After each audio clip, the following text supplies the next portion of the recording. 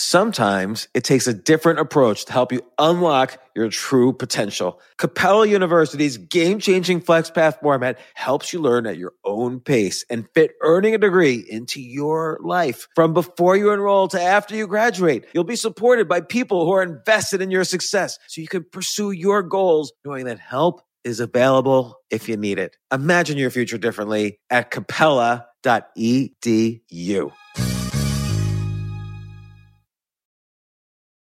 At Capella University, you'll get support from people who care about your success. From before you enroll to after you graduate, pursue your goals knowing help is available when you need it. Imagine your future differently at capella.edu. This isn't your average business podcast, and he's not your average host. This is the James Altucher Show on the Choose Yourself Network. Today on the James Altucher Show. In many ways, permission to be an imposter is something you have to take for yourself. So if you're hearing this podcast and if you feel like an imposter, instead of trying to fight it, just try experimenting when you're in the quiet of your own room. What if I am an imposter? Then so what? Maybe the idea is that my faking it would be as good or better than somebody else's earnest attempt. So I think it's very appealing to stop fighting your fear of being an imposter and saying that's no excuse for staying on the couch. You know, for any area, it seems like there's a set path, there's a set formula to become the top of that area. And I think, would you say being an imposter is when there are people who come into the area without taking that traditional path? Right, yeah. But, never discount what somebody can do completely on their own. And I think when you first make a decision to burn the boats so there's no returning home, right? Right. I think that's when things get really exciting because it's sink or swim and people become incredibly inventive once they become isolated and terrified. When do you think you burned boats? What was your first experience with it?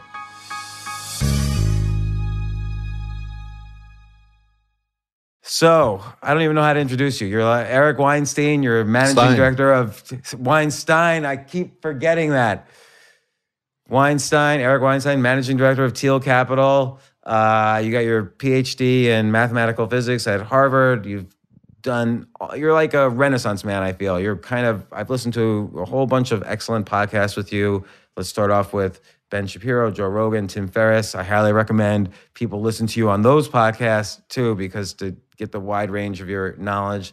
What other things should people say about you? How do people introduce you? You've done like a million things. Well, I don't know. I'm just a guy who's interested in canonical structures in the universe and try to find them wherever we can. So what do you mean by canonical structure? And then I'll actually continue the intro. Well, just I guess what I'm fascinated by is things that are extremely elegant, very powerful. There's an idea, I think due to Richard Dawkins, that you measure the power of an idea by what it explains divided by what it assumes. And so the most powerful ideas assume very little and tell you a tremendous amount when you unpack them. So in general, if you're going to try to get through life, you want to find the most powerful ideas by that rubric. Okay, but let me unpack that a little bit. I've heard that before, but with the addition that also it should have some predictive ability. So a theory might explain a lot. Like let's take Richard Dawkins and evolutionary psychology. It could explain a lot, but does it predict a lot? And would you include that in something that's an important mental model? Sure. I mean, I think it does predict a lot, and I think a lot of it can be quite surprising. Before we get to evolutionary psychology, because that's always going to be fraught, as people don't want to imagine that their thoughts and behavior patterns are somewhat systematized. You just take something like the 4-chord song from music. I guarantee you that within the next year, someone will release a version of the 4-chord song that will go 1, 5, 6 minor 4, and they'll have a worldwide hit with it. And it's predictive because that is a formula that is known to underlie all sorts of hits, and it's clearly not by accident. Or Have you read The Hit Factory about these group of Swedish guys who basically produce every hit song, and they basically use that structure, like it's Taylor Swift, Ariana Grande, like every hit. Well, that's usually a bit more complex than simple 4-chord songs that can be strummed around the campfire. But yeah, I think that there are formulas, and very often the formulas are sort of hidden as if they're machine tools that make the tools. So the idea that you have some Scandinavian group that has figured out the DNA of music and knows how to pump out hits at will is fascinating. Why should anyone have that power? And the idea that that there are formulas is what's fascinating. So when I talk about canonical structures, I'm most interested in ways in which the world seems incredibly complicated, but in fact reduces to a very small set of assumptions. So what's another example? Well, the famous ones that people all know would be, for example, the periodic table, but maybe despite the fact that that tells you all about the chemical elements and gives you a lot of indication of how they'll combine, most people have never seen the left step periodic table, which makes clear the relationship between symmetries and orbitals and chemical elements. So, that would be an example of a design innovation where just the presentation of the information lays bare the underlying structure. Or if we were talking music, or not music, language, the International Phonemic Alphabet is something that most people don't even know it exists, but it has to do with a mapping of the structure of our speech apparatus into a universal notation so that you can understand how to pronounce something in any language. And so I've heard you talk about that on Joe Rogan and Tim Ferriss. And I think it's fascinating, but it also underlines, all these things underlines how much of a kind of polymath or a Renaissance person you are. Like, you have your PhD in mathematical physics, you have results there, but you've gone from that to economics to obviously a deep understanding of music and language and economics and finance, and you're managing director of Teal Capital, so you're involved in the investing world.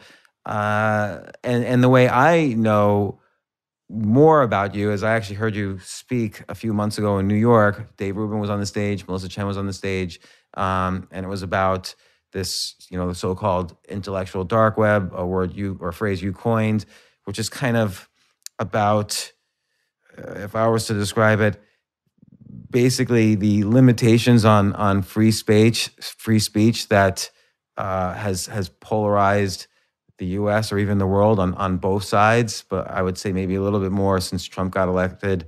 The limitations of free speech are happening a little bit more on the left side, and it's not a little bit. All right, not a little bit, but and to note, you're from the left side. Sure. I've been a Democrat all my life, but suddenly I find you cannot even, unless you agree with all 50 things on one team, you're ruined. Yeah, but that's not even true. There's no way to agree with it because it's self-contradictory. Tell me what you mean. Well, if you are men and women different, or are men and women the same? So this new movement asserts both of those things at different times in order to make two different sets of points. If you want to make the point that leaving women out is a problem because you don't get the benefit of diversity, you say, do you have any idea how differently women think from men? You're losing all of that perspective, which is an interesting argument. And then when you see, let's say, a workplace with a lack of balance between men and women, they'll claim will be, men and women are exactly the same, and the failure to hire women has to do with bigotry and prejudice. And so it's very interesting. You're making two separate arguments. Both of them are individually interesting. Then you say, well, look, I've heard you make two different arguments. Let's try to figure out how they combine, or whether there's a contradiction or there's something to explore. And then people get very, very angry.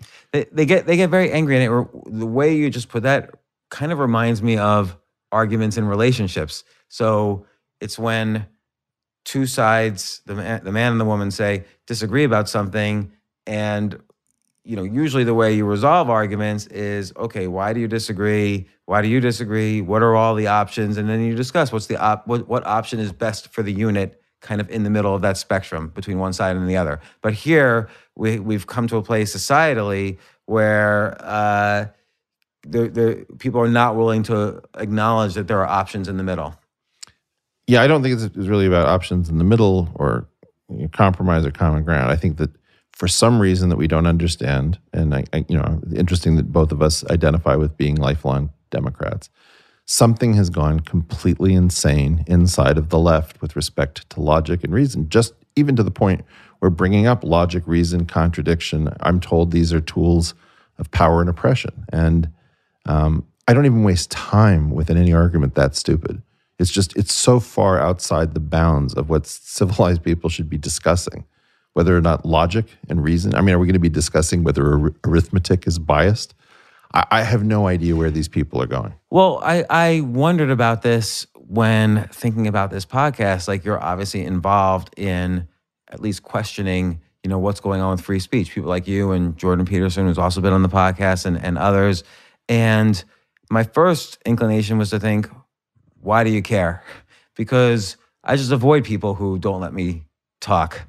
But I guess in the workplace and in, if you're out there trying to make other points that you want to be, you want people to consider what you're saying and value what you're saying, then there's some Twitter mob or just some societal mob in general that says, no, he said this 15 years ago, so we can't listen to anything else he ever says. I guess it is important to it's not even close. What we are potentially going to do in terms of our ability to destroy our institutions, suppress thought, dissent, completely weaken ourselves and our scientific enterprises by creating a climate in which no one knows what the rules are from moment to moment, and anyone can come out of any nook of your past and accuse you, and you feel like you have to answer. I think it's really important that people stop answering all of the accusations with information about their lives. Very often somebody will be accused and they'll say, well, actually I was here and I was there and I was doing this other thing. Why are you telling people? I mean, if people want to accuse you of something, have them do it through the courts and have it be done with presumption of innocence. There's something that's going on in which we are now attacking people's ability to earn a living as a second judiciary process. And the idea is that if we can destroy your reputation, we may not be able to get you into a court of law, but we can keep you from feeding your family. And that is that's what I've been calling left Carthyism. And because I come from the left, we learned to hate McCarthyism during the 1950s because it was used against us, and it was used very specifically to destroy progressive families. And the idea that people calling themselves progressives have rediscovered the tools of ruin that were previously used against progressives by an out-of-control anti-communist movement in the United States is beyond ridiculous. It's interesting because it didn't just start now, although maybe it's at the peak that it's ever been. I mean, there's always been this notion of PC culture, and you always kind of had to be careful around it. But it's just, maybe it's gotten, I think since the election of Trump, it's gotten much more intense where you're either on one team or the other. And like you say, it's even hard to say what the team is because both sides could be construed with the same hate. But that sounds reactive to Trump. My claim is that Trump was called out of the vacuum and installed as president largely because of this madness. The reason I'm so against this madness is because it's going to elect us Trump or worse in the eyes of the left. In other words, if you start going after the bedrock of American labor, let's say, famously, Hillary's comment about deplorables. I believe that deplorables are Democratic apostates who left the Democratic Party when it started abandoning labor and tried to make up the constituency deficit by embracing identity politics. And the claim is that labor was a super expensive constituency and identity politics is incredibly cheap. So the donor class wanted to swap out labor for identity. This is my wife's theory, Pia Milani's. But I think that Although labor is a huge voting constituency. Well, it is, but if you have like white former coal miners in their 60s or something, and then you're making fun of them as deplorables because they're church going, rifle owning, speak your mind American bedrock. I think that it just shows that we're completely cut off from our own history, our own base, and you should never antagonize a group of people that's taken a really serious hit like this, which is in some sense just a bedrock constituency in this country. You're opening the door of Pandora's box. I can't imagine anyone smart wanting to do that. Why do you? I mean, Hillary's obviously not the most successful campaign in the world, but she knows what she's doing enough to get nominated to be almost president. And why do you think she did that? I think that Hillary is part of a very long slide into middle brown nonsense that was used to blow out the Gini coefficients, create a tremendous amount of income inequality and asset inequality in this country. I think that when Bill Clinton figured out how to finally stop the 12-year Republican juggernaut in 1992, he largely did it by copying so much of the Republican playbook that you have two versions of the pro-inequality party. And I think that definitely the idea that Republicans remain the party of millionaires, but Democrats have become the party of billionaires is an interesting critique. Well, it's interesting because in 1992, I mean, at the time, he was head of I think it was the Democrat National Caucus or Southern Caucus, some part of the Democratic Party that was kind of the conservative wing of the Democratic Party. And the fact that they're now signaled to be so on the left is kind of an interesting... Yeah, but I don't even know what these words really mean. I think that we have two parties, Democrat and Republican. We can call them left and right, if you will. But, to me, it's two faces of the looting party. Of the... Looting party. Okay, what do you mean by looting? Well, that we have this country with a tremendous amount of wealth. We have a problem with growth, and that we're not really honest about confronting our problems with growth. So just like any family that has a family business that has made it wealthy, where the business starts to begin sputtering, you have a very interesting period of time where you can use the wealth of the family. You can take loans, against the assets. You can sell things off, and you can live in the style to which you become accustomed as you try to figure out how to restart the business. Well, that's, I think, what we've been doing for, almost since the beginning of the 70s, certainly since the beginning of the 80s, is that we've been buying time, but not actually figuring out how to really restart hyper-aggressive growth. Where do you see that? How do you see that playing out? Well, I don't think we're as invested in real science and technology and mavericks. We're not interested in employing the super disagreeable people who are strong enough to hold positions that no one agrees with them on, but are in fact necessary to overturn incorrect orthodoxies. We're interested in this kind of consensus, communal structure that's going to choke our ability to find new sources of economic growth.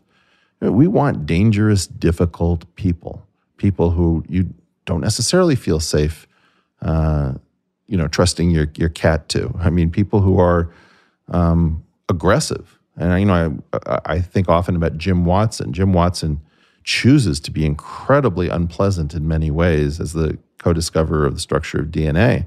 On the other hand, he's been fantastically productive over his life. And he's a great example of someone who gave himself permission to dominate areas of science or innovation where he wasn't necessarily the expert or that informed in those areas. And I think that's part of what makes someone dangerous, is to be able to step into an area, say things out loud, and yet not be, kind of challenge the top of the pyramid. Well, but he's also, he's offensive almost for the sake of being offensive.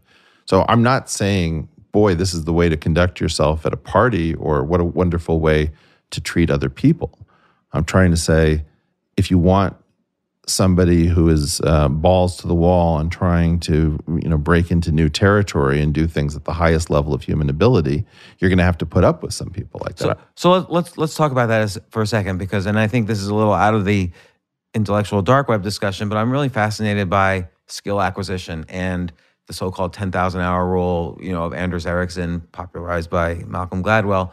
You've succeeded in many different areas. You're an expert in many different areas. Obviously, you're super intelligent, but it seems like you made conscious decision and permission in the same way that Watson might have, to say, okay, I'm going to become knowledgeable and an expert and even an investor in other areas other than differential geometry, which you studied and got your PhD in. But even there, I'm an imposter. Why is that? Well, I don't, for example, have a thesis advisor. You didn't have a thesis advisor? No. What happened? You were at Harvard. Yeah. You had some ideas. Nobody liked them. I think people were interested in the ideas, but I think that they were pretty radical in a lot of ways. I'm afraid to ask what the ideas were, because they're going to be way beyond. No, look, I could say words around them. You're not going to understand what the words mean. But let's imagine that you had some set of equations that was thought to only occur in particular sets of dimensions, whatever dimensions are. Okay, so you would have an assertion that these equations are peculiar to dimension 4 and don't exist anywhere else. And so maybe I try to show that, well, actually versions of those equations exist in all dimensions. So, that shibboleth or that perspective, was challenged. And if I wanted to try to relate the kind of work we were doing in geometry to actual guesses about the world of particles and particle theory, that could cause a problem. And so in many ways, permission to be an imposter is something you have to take for yourself. And in particular, young women. So young women have confidence problems that I think are more severe even than young men, because young men will often decide that they're capable whether or not they are capable, whereas young women tend to be very acutely aware of all their imperfections. Is that evolutionary or cultural? I think a lot of it is evolutionary, because I think females are purposed for child rearing in ways that males are not, because maternity is certain and paternity was never certain before genetic testing. So I think that females tended to be the low variance version of a strategy, where males tended to be the high variance version of that strategy, because women couldn't afford to mess up. If you know about the rigors of early childhood, it's a really super demanding work. And so I think a lot of it is probably innate. And it's good that we have a high variance and a low variance version of these strategies. I think you'll find that women in general are much more reliable than most men on average. Now, with that said, I think one of the terrible things is that we don't give women permission to be imposters. So if you're hearing this podcast and if you feel like an imposter, instead of trying to fight it, just try experimenting when you're in the quiet of your own room. What if I am an imposter? Then so what? Maybe the idea is that my faking it would be as good or better than somebody else's earnest attempts. So, I have a friend who taught herself forms of dance that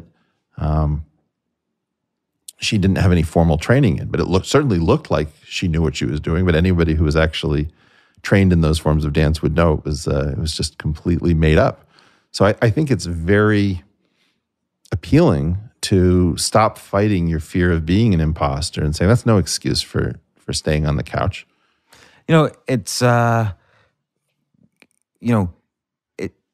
for any area, it seems like there's a set path, there's a set formula to become the top of that area, to succeed in that area.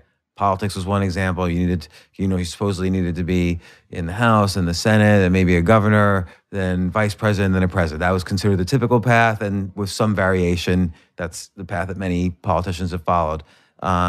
With mathematics, you go to graduate school, you get a PhD, you become a professor, and now you're a mathematician.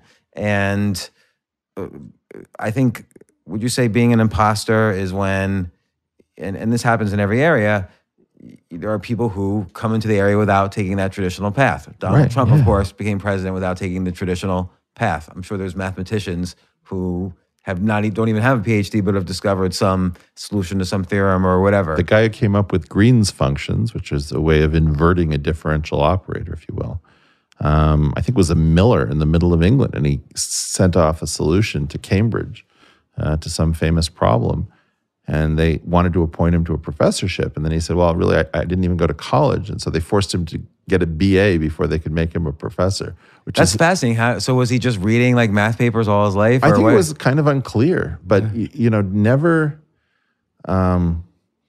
discount what somebody can do completely on their own. If you think just like about Jimi Hendrix's strange stringing of his guitar, a right-handed guitar played upside down and backwards as a left-hander, it immediately took him out of an ability to like watch what somebody else was doing and just copy it because it was so different.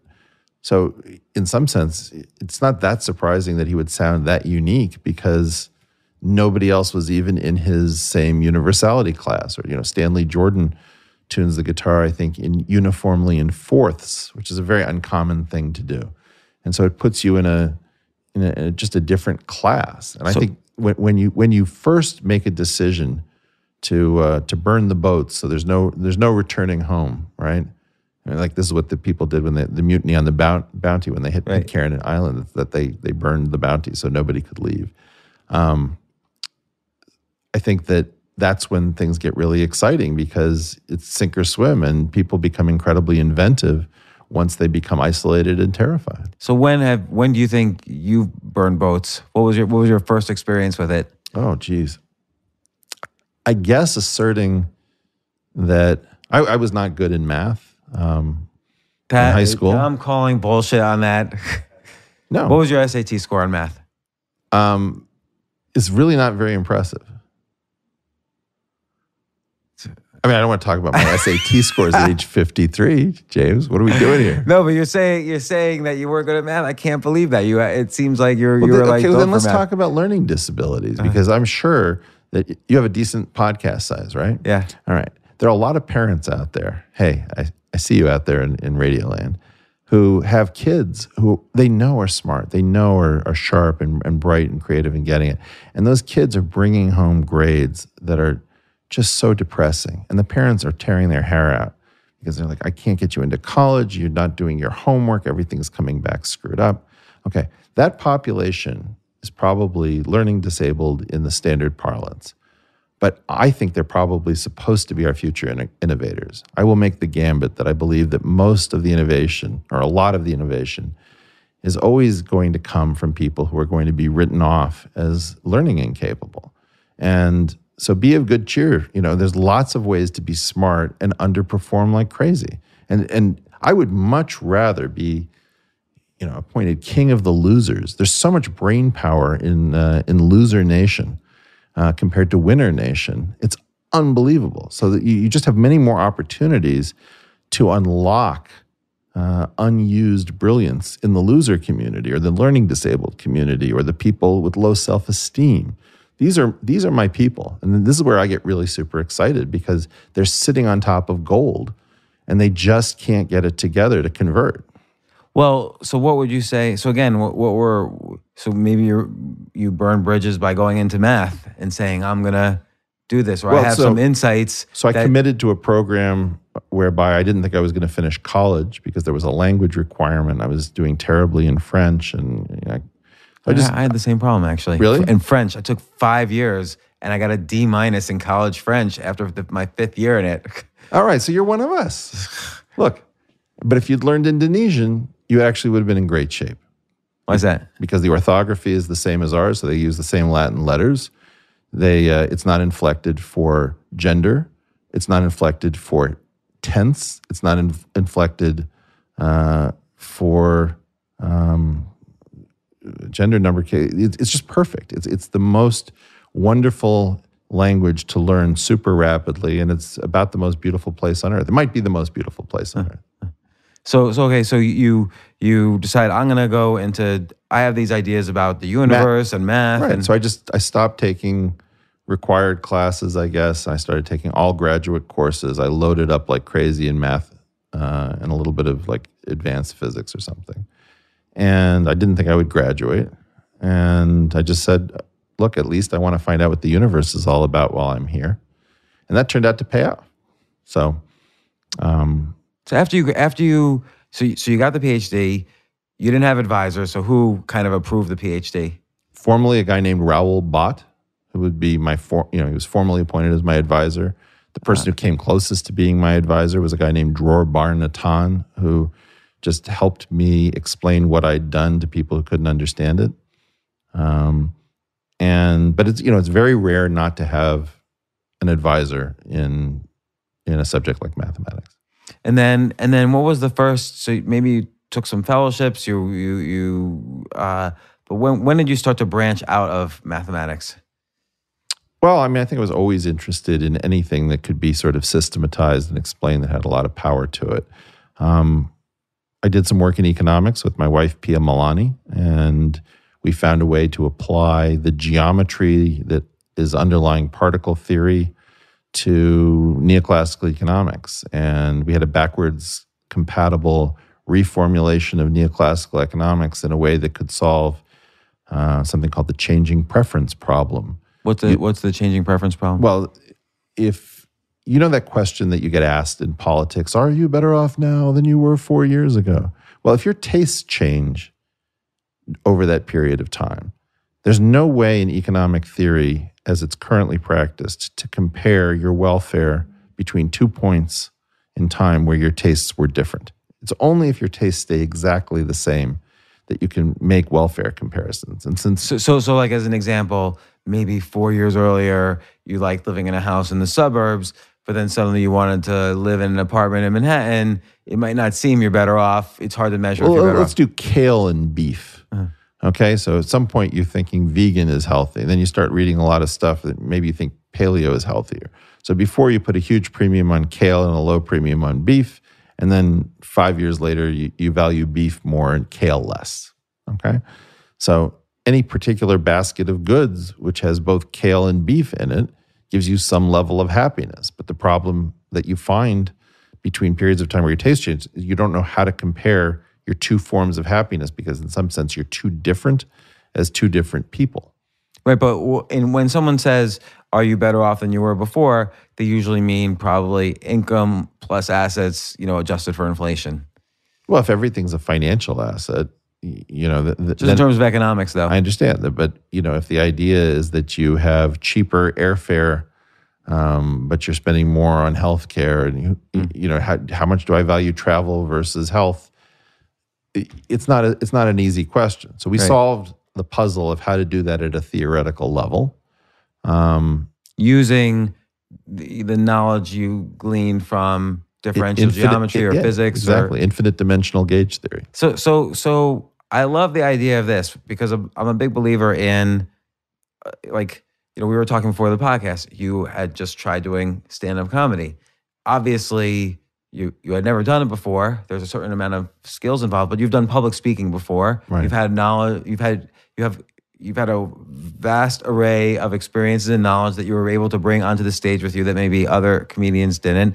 So in a sense, you did the same thing. You borrowed from other categories you were expert in that the audience maybe wasn't, and you were able to use that to perform like an expert on the stage that time. So in this case, you borrowed from physics and math without necessarily having an economics PhD, and were able to do something, interesting.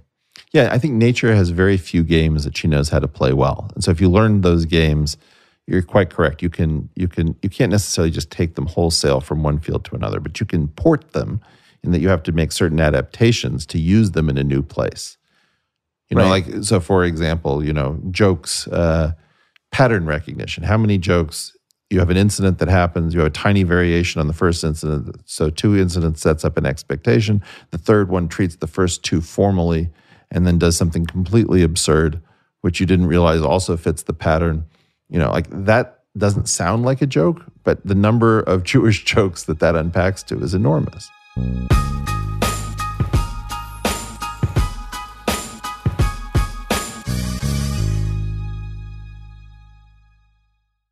Yes, it's totally true. Airbnb has changed my life. If anything, they have made my life so much better. Like I used to live in Airbnbs. I lived in over 100 or 200 different Airbnbs over a 3-year period. And I loved it. I became a really good guest of Airbnbs and I got to know lots of hosts. So when I initially owned a house, of course, the first thing I thought was I'm going to turn my house into an Airbnb because I travel a lot. So why leave my house unused when I can make a side income by letting others Airbnb my house or come to stay in my house as guests? And having my own Airbnb or being a host for Airbnb has allowed me to do just that. And I've met other hosts. I've actually spoken at Airbnb's host conference. I think it was in 2017. I met so many just nice hosts. It's a great community. And I love, turning my own home into an Airbnb. Like I'm traveling to Austin next month. My home's going to be an Airbnb while I'm away, and I'll stay in an Airbnb. I'd rather stay in like a 3-story house Airbnb than in one tiny hotel room in the middle of Austin during South by Southwest. So listen, while you're away, your home could be an Airbnb. Many people host on Airbnb, but there are people who are just letting their house sit empty, who've never thought about it or didn't realize their space could be an Airbnb. Hosting can easily fit into your lifestyle and is a great way to earn some extra money. So if you have a home, but you're not always at home, then you have an Airbnb. Your home might be worth more than you think. Find out how much at airbnb.com/host.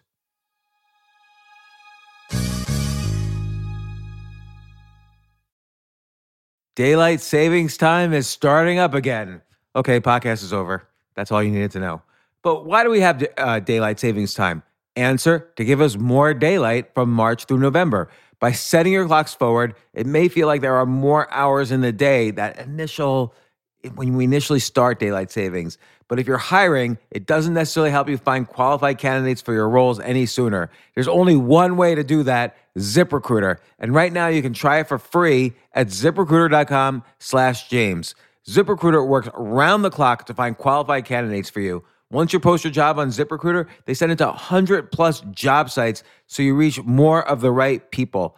This is such a brilliant idea for a business, and ZipRecruiter did it. So ZipRecruiter's smart technology also quickly scans thousands of resumes to identify people whose skills and experience match your job. I've used ZipRecruiter particularly as a potential employee, and I still to this day get messages every day. James Altucher, would you like to apply to be VP of Entertainment at NBC or whatever? So there's just nonstop emails. Like I got 5 or 6 emails today because a year ago I signed up for ZipRecruiter. So spring forward with a new hiring partner, ZipRecruiter, and find top talent sooner. See why 4 out of 5 employers who post on ZipRecruiter get a quality candidate within the first day. Just go to this exclusive web address to try ZipRecruiter for free. ZipRecruiter.com/James. Once again, that's ZipRecruiter.com/James. ZipRecruiter, the smartest way to hire.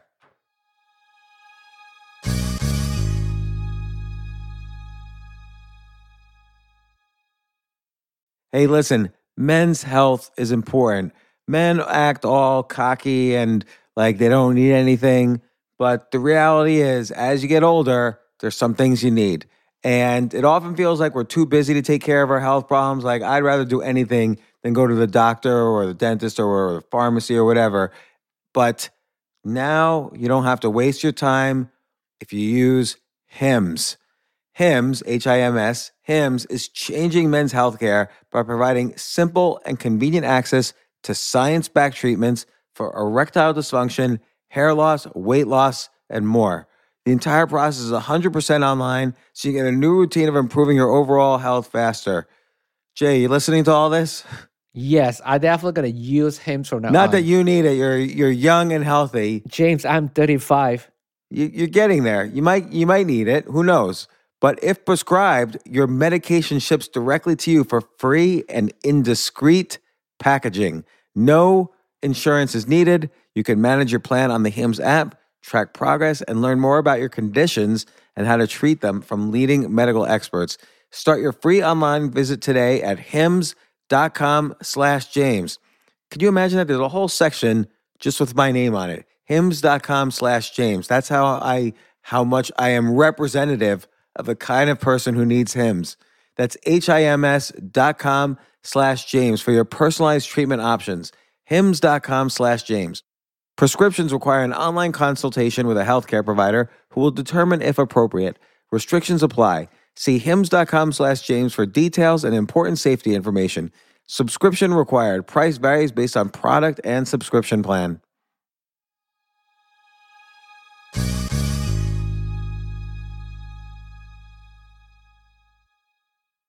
So on the one hand, you could be a classic stand-up 20 years, writing down jokes and getting that formula, or you could have lots of experiences in life where this actually happens and you just say what happened, and that also works.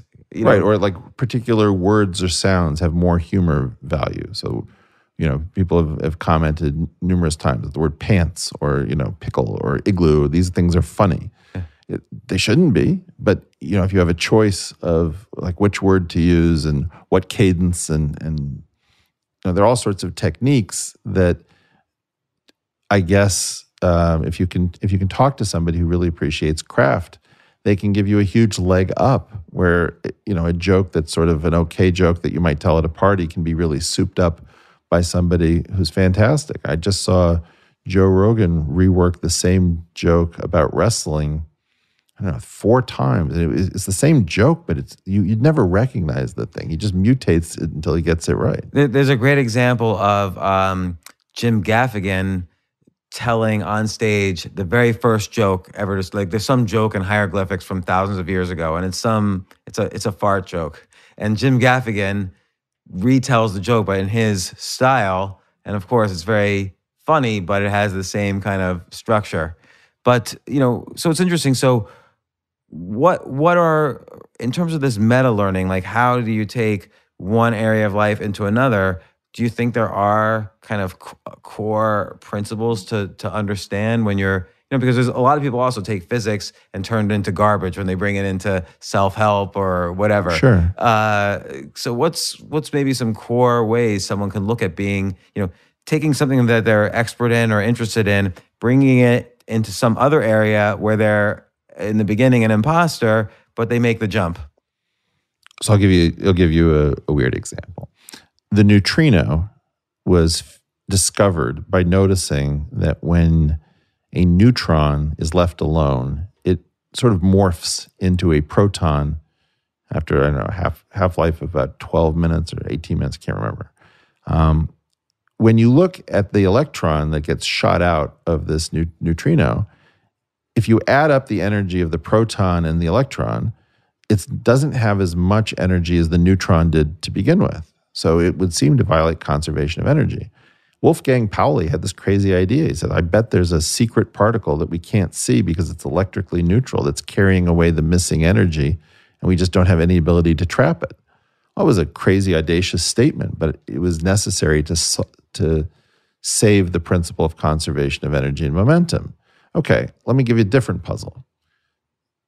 Tower Records on Sunset, where I grew up in LA, and it was the record store that I used to learn, it was a music education for me. So it closed at some point. Now, my claim is very often that the invisible world is discovered by the visible world's failure to close. That is, in the neutrino case, there wasn't enough energy in the proton and the electron, which are the decay particles that you can see from the neutrino. So something invisible was happening to carry it off. Something failed to follow the law.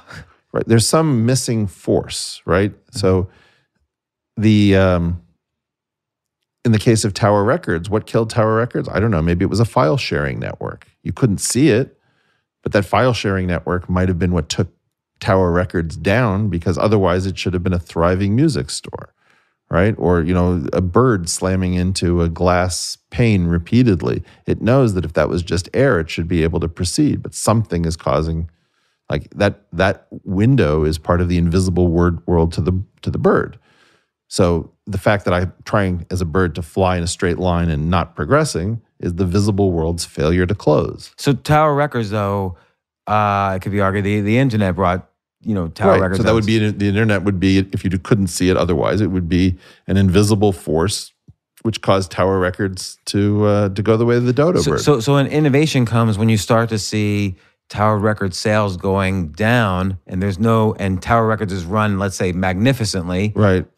There's some missing force, and then you could say, the missing if you could figure out the missing force. Where's the neutrino? You could start an online business selling CDs, then that's how you could take advantage. Right. So that would be a trick that I would learn from physics that I would try to apply to commerce, which is look for some visible system that is failing to behave normally. Assume that if it isn't behaving normally, there must be some unseen thing. Go look in the invisible world for what is causing the visible world to no longer make any sense. So, for example, another case of this, might have been on Twitter, where originally all of these people who were very influential were finding each other and amplifying each other's voices as a real challenge to the mainstream media. And at some point, we noticed that we stopped seeing each other's tweets. Like we just didn't see them. And sometime later, this guy, James O'Keefe, who does this undercover stuff, you don't have to love him, you can hate him. But one of the things he recorded was people saying, oh, yes, we downrank the bad people on Twitter. You're like, downranking? What's that? We use the algorithms to sort of to downregulate their tweets in favor of other people's tweets. And so maybe you discover that somebody's got their finger on the scales because you know what the visible world should do in the absence of somebody tampering with the measurement equipment. So I love this idea of looking for the missing force, or using this metaphor. Where's the neutrino? Yeah, where's the neutrino? I love that. So what's Do you want another one? Yeah, I want 10 more. All right. So here's another one. Whenever you have something that you think is just going to be beautiful, and it's a very naive hope, almost always your hope will be dashed because it's too naive. So instead of just getting upset about it, the next thing to do is to measure the failure of your original hope to obtain in the world. Like, how badly did it go wrong? How do I measure how badly it's off? And then once you have that, make that new object the centerpiece of a new theory, and you'll actually build something much more beautiful than the original theory ever was. So here's a simple example. You're at the equator, and you want to go north, and you notice that you have a compass, and the compass points north.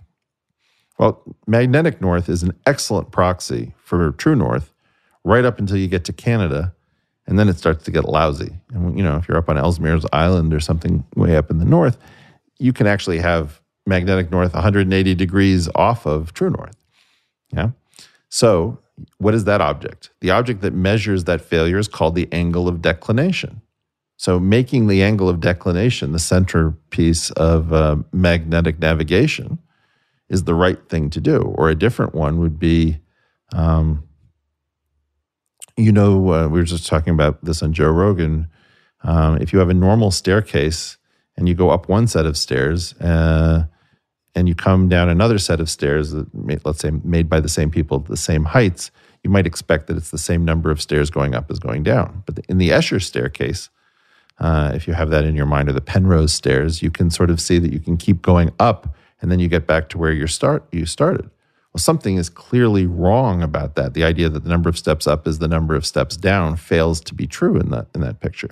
And the thing that measures that failure, like how badly did my naive hope fail, might be called the holonomy or the curvature in mathematics. So you make the holonomy or the curvature the centerpiece of your theory. And in fact, in physics, two of our three most important equations, Einstein's equation and the modern version of Maxwell's equations, are based on a curvature object, which is measuring this failure of steps to behave in a regular fashion.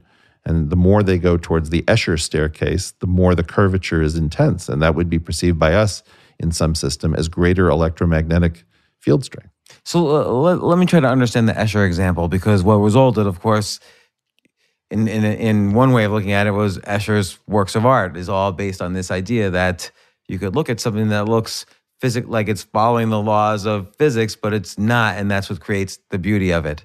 So So do you think that was part of his creative process? Is like, how can I break this law of nature and create something beautiful as a result? Well, he was playing at many different levels. So, for example, the stairs that he creates, are they possible or are they impossible? Well, you can actually create a model and take a photograph of it, and it will look exactly like the Escher stairs. So you can actually see the effect with real objects, provided the camera is positioned in the right way. Now, does it have the effect that the system is actually closed and it goes around and around? No. But in a system where you actually have curvature, like on a sphere, like normally you think if I turn 90 degrees, walk a distance, turn 90 degrees, walk a distance, same distance, turn 90 degrees, walk the same distance, I'd have to turn 90 degrees and walk the same distance yet again. But if I did it from the North Pole to the equator, then I turned 90 degrees and I walked along the equator for about a quarter of its circumference, and then I turned 90 degrees again and walked the same distance, I'd be back at the North Pole. And instead of having done a square, I would have done a triangle, right?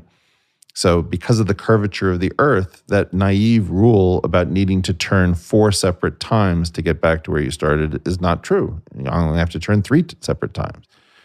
Now, in part, what Escher was really doing was playing with the curvature of a curved system, the optical illusion in a flat system. There was a lot going on in that example.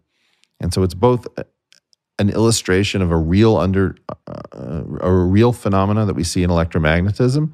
It's both it's an optical illusion. It's an invitation to curvature. It's presenting curvature in a flat world. There's so much happening there that it's not easy to pull apart. And that's why it was fascinating as a subject. And I think Escher was very knowledgeable about mathematics.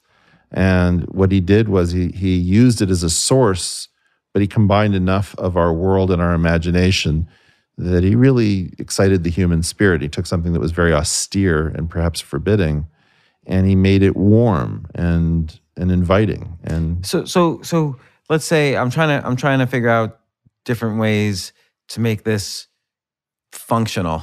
Let's say, you mentioned earlier, a lot of people create something that they think is beautiful and they're usually wrong. So for instance, anybody who begins the process of writing and they've never written before, there's a certain arrogance that they think, but they have to have this arrogance to write the book, their very first book. There's a certain arrogance to think, oh, I'm going to write a book and it's going to be great because it's the first time they're writing it and other people have written for far longer and learned different skills and so on.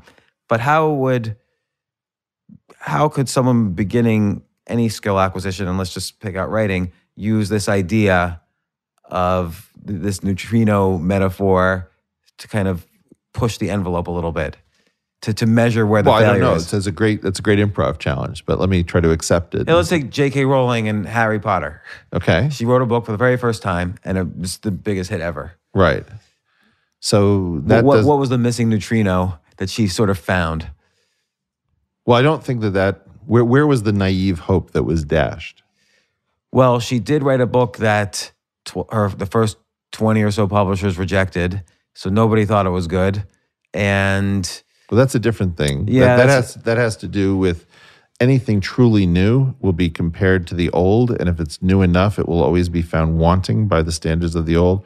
So this is the same problem with Bohemian Rhapsody. It's like, what, we're going to do like a 7-minute fake opera song to be played on rock radio stations? Obviously, it's either the dumbest idea of all time or it's the greatest idea in rock and roll, right? And so something new being rejected, I don't think fits this. But let me accept your gambit of the writer. Okay. So imagine that you say, "Oh, I'm a genius writer. I'm just going to sit down, and the brilliance is going to come, and first draft is always amazing." Okay. So you write your short story, it's a 2-pager, right? And then you show it to your friend who's a professional. And your friend takes one look at it and says, "Look, you're bloated over here, you're anemic over here, let me do some stuff." And she fixes it. Or she sends you back and you do 18 revisions. Now, the object that would be the thing that measures the difference between your naive hope and the reality that seems to be true would be the diff file. How much did the file change between the first offer and the final product that everybody agrees to be good? Well, you might notice that if you define the diff file for each project, that you always start off using the same crappy, flabby words, or lots of wiggle words, or way too poetic, or way too anemic. Right. Who knows? Once you start noticing what it is that you always do at first, you can then say, I'm going to try to write around my diff file, which is I always use the word thoroughly too much, or basically. Now, you notice how often people use the word basically in their speech. So, a public speaker might look at all of their tics and then say, I'm going to create a file, an audio file that just looks at all of my verbal tics. Once you start focusing just on your tics, you have something to minimize. You could put it into an objective function. Okay, and so that would be an example of, I naively think I'm a genius, that everything that I say or write is instantly brilliant. You notice that that's not true. Then you figure out how things revise over time as you go through that cycle. Then you start studying the object that measures the revisions, and then you try to minimize that object so you become a better writer from the get-go.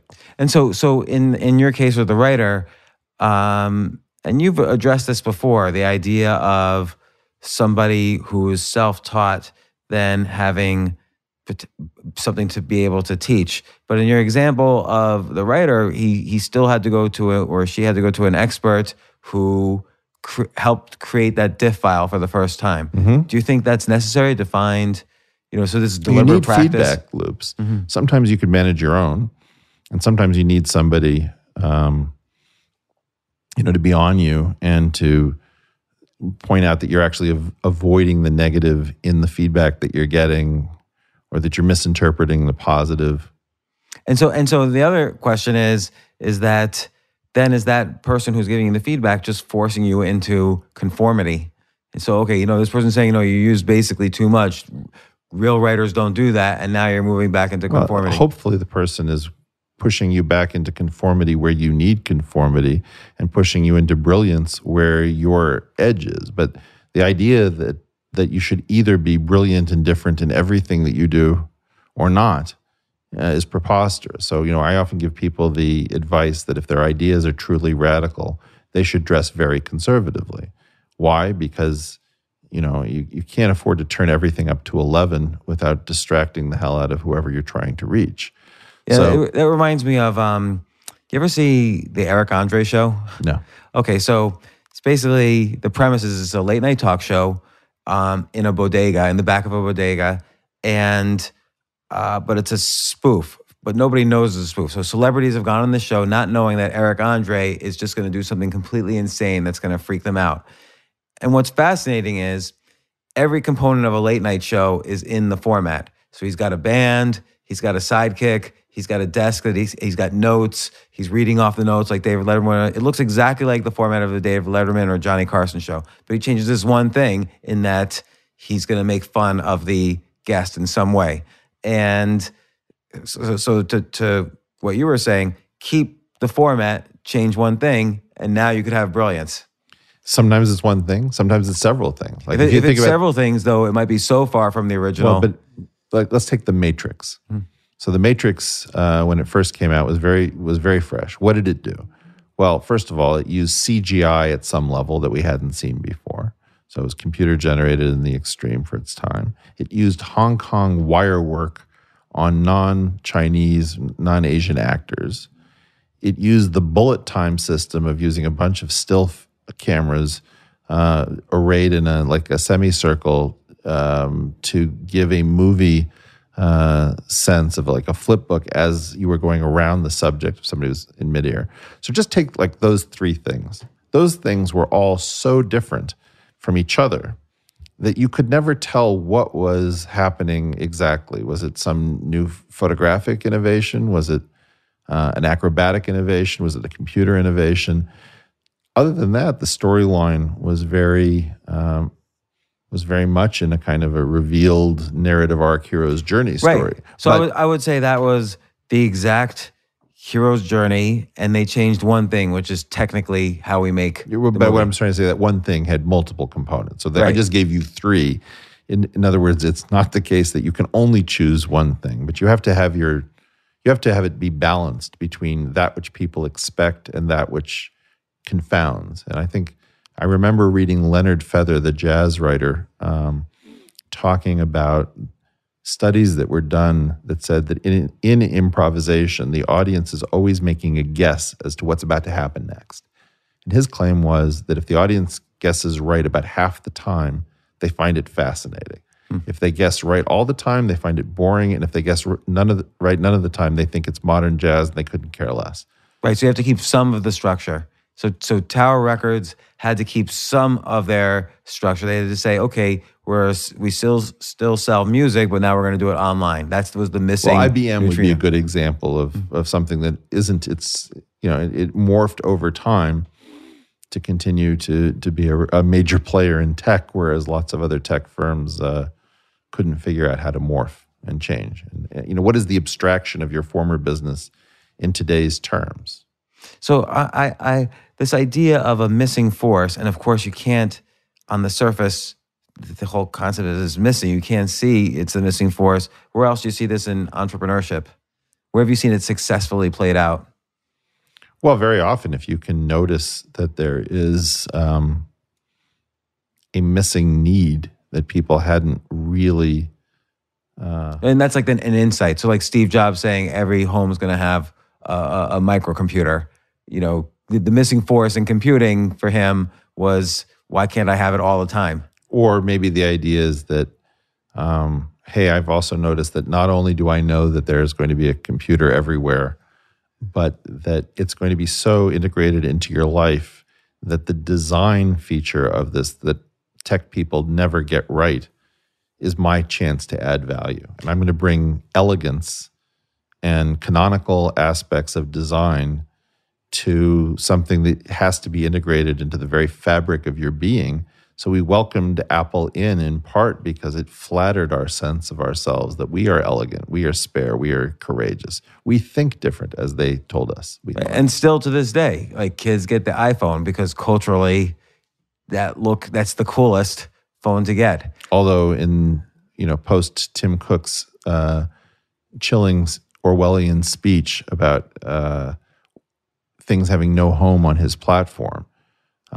my God, how many of the people that Apple has held up to us when they told us to think different would be reviled right now as being hateful to somebody? I just don't know. No, and it's scary when you're not a Tim Cook, when you're not an Apple, when you're just yourself. It's scary going up against the monster of kind of this conformist groupthink somehow. And I'll get to that in a second, but I'm still very interested in this skill acquisition aspect. What kind of core? You always talk about core principles or first principles.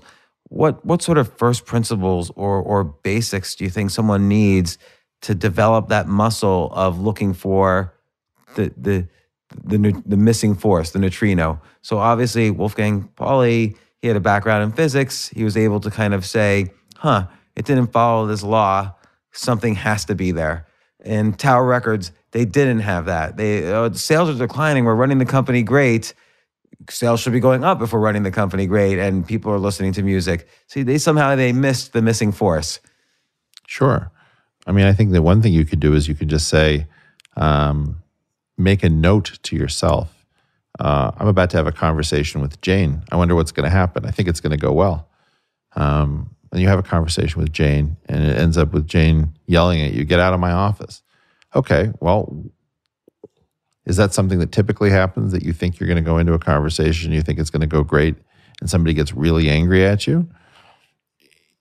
You could find somebody who repeats the same error over and over again and never gets metacognitive or curious. So one thing I would say is, before you start trying to do anything new, if you find that you're frustrated in your life and that you can't get past certain objects or obstacles, just learn how to do this thing I call watching your robot. So most of what gets you through a day, you're not even thinking about. You don't think about how to put one foot in front of the other because you learned to walk ages ago. As you learn all of these things, they become automated. So a really interesting activity is to just watch your body and your brain make mistakes.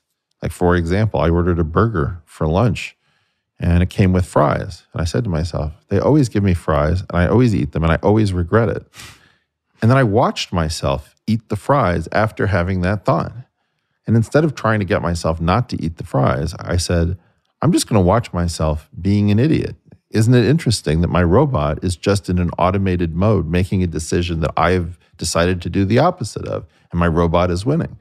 Well, that doesn't sound very encouraging at the beginning, but I guarantee you 3 times of having that conversation with myself, eventually I can't stand to watch my robot take over the ship anymore. So it seems like what you're saying, have a mental model, given a situation, and maybe it's a high stakes situation, like you're going to write a book or run a business or run a particle accelerator and see what happens.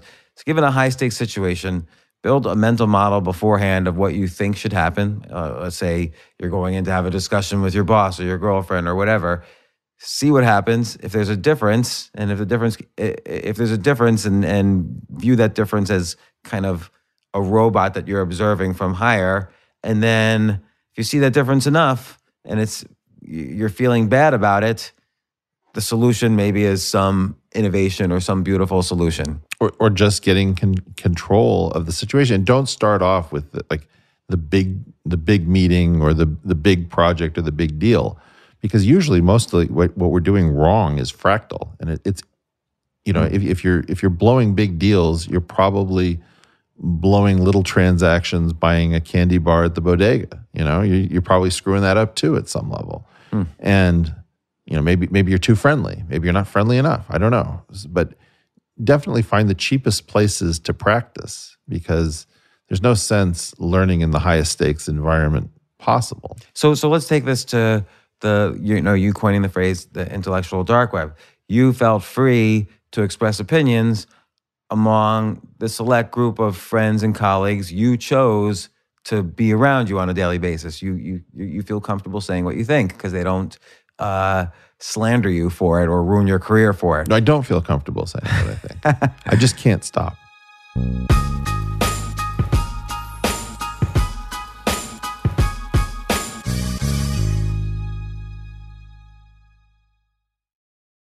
At Capella University, you'll get support from people who care about your success. From before you enroll to after you graduate, pursue your goals knowing help is available when you need it.